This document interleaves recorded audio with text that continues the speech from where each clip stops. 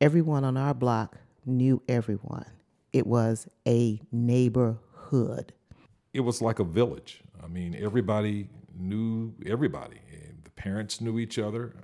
The majority of them were either educators or worked in the steel mills. It was so diverse back then. I mean, I was very close friends in elementary school with people, Germans, Jewish people, Polish people, Czechoslovakian, Mexican. It was really a melting pot at the time, and that was very normal. It felt like that was the way things were supposed to be.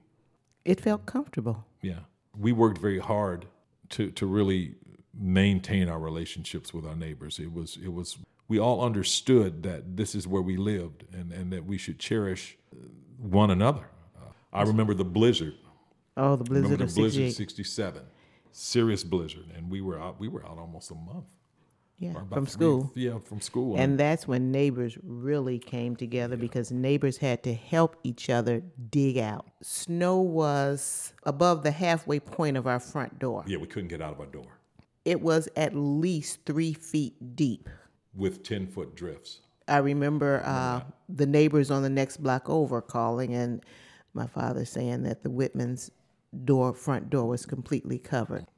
But as a child, we had a ball. We dug tunnels in the yard, crawled through the yard. Yeah, well, We were not in school. It was a Okay. nightmare for parents, but it was fun for us. for the young ladies, because for the young men, 9 years old, we had a shovel in our hands. We were digging out. But this city was at a standstill. I mean, you couldn't do anything.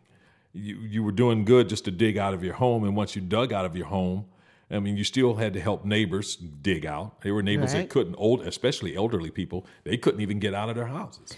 We didn't have the conveniences that we have today. I mean, it wasn't like a snowplow was coming down the street.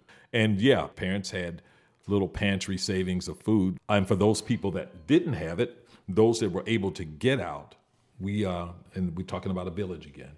You find out who needed what, and those that could get out usually tried to get enough for everybody on the block.